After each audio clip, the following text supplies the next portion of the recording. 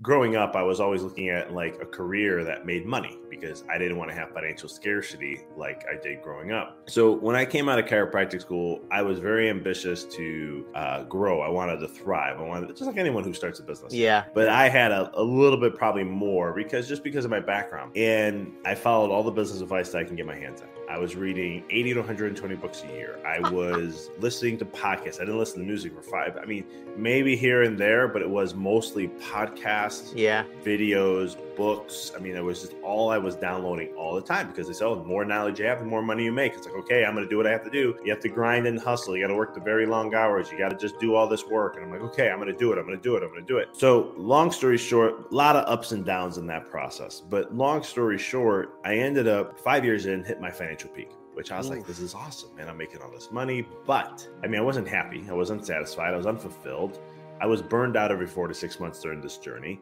So I wasn't living my best me. But yeah, guess what? I made all this money and I can go showboat that and I could be an ego about it and show how much I make and what I did and look how fast I did it and how I did all these other things, But to me, I lead my life by fulfillment. I had to go through that first just so my ego could get in check and see how it's not all about growing to that level and being as fast as you can, like what you hear on social media, right? You go listen to the coaches now. I'll make you a 7-figure person in a year or two, or I'll make you, 10K a month in 3 months. There's nothing wrong with that. And some people, it's great to do that. Don't get me wrong. You're starting a business. You want to grow as fast as you can. Right. And I'm a coach, so I understand that. I help my clients do these kind of things. But it's one of those things that, I had a lot of trials and tribulations through this process to get to the point of where I'm at today. I ended up going bankrupt in my business in the first year and a half, not my business, about a year and a half, 2 years. I had to make a choice.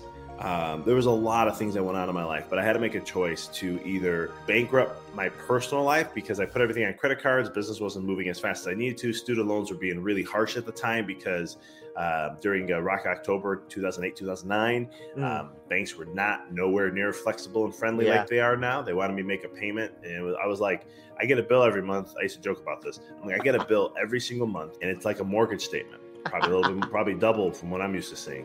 And I go, and I don't know, have the keys to the house. I don't know where it lives, but they just keep telling me I got to pay this or else. And so when they were like, when I was starting a business, I just needed that cushion. They just would not budge.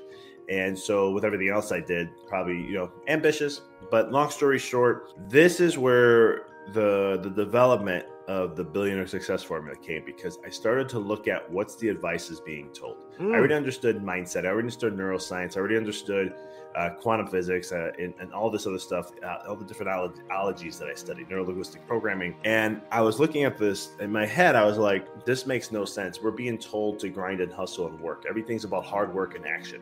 This information came from the 1900s. Rockefeller was one of the first people saying about hard work. Henry Ford came behind that. And all these other pioneer people kept coming out saying, hard work, hard work, hard work. That's what makes success. So it's been ingrained in our conditioning. It's been ingrained in our subconsciousness. A lot of people think that's what we have to do. And coming from the spiritual side, which is now quantum. It's one of those things where I was like, no, you don't have to. Like, you define your life. If you're the author of your life, that should mean every single fabric, right? Well, no, you have to grind. And it's like, I'm going to test this out. So after our financial peak, I didn't like the way my office was being run. I had a coach who kind of told me, like, just accept where people are when it comes to health. And that just wasn't me. I'm a very big perfectionist. When I do things, I put all in and I want to see results for my patients, like fully. And that comes into one part of they have to be committed and they have to follow certain recommendations of what I recommend based on what I know. It's the same thing like in coaching. I'm not going to take a client who's going to half-ass things. That's why if they're going to do that, I don't want them as a client, because I want people who are going to want to do the work and follow through. So long story short, we took a financial hit about 40% on purpose. This was a choice. We looked at our office. We looked at the kind of patients that weren't following care properly.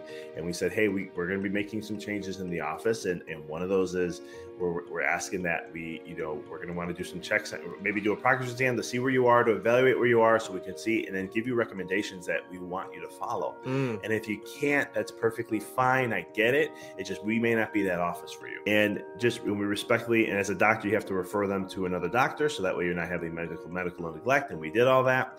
And but long story short, here's where the whole thing changed for me is I flipped the script. What I ended up doing was I focused on my mindset and my vibe, and I only did maybe 10% on action.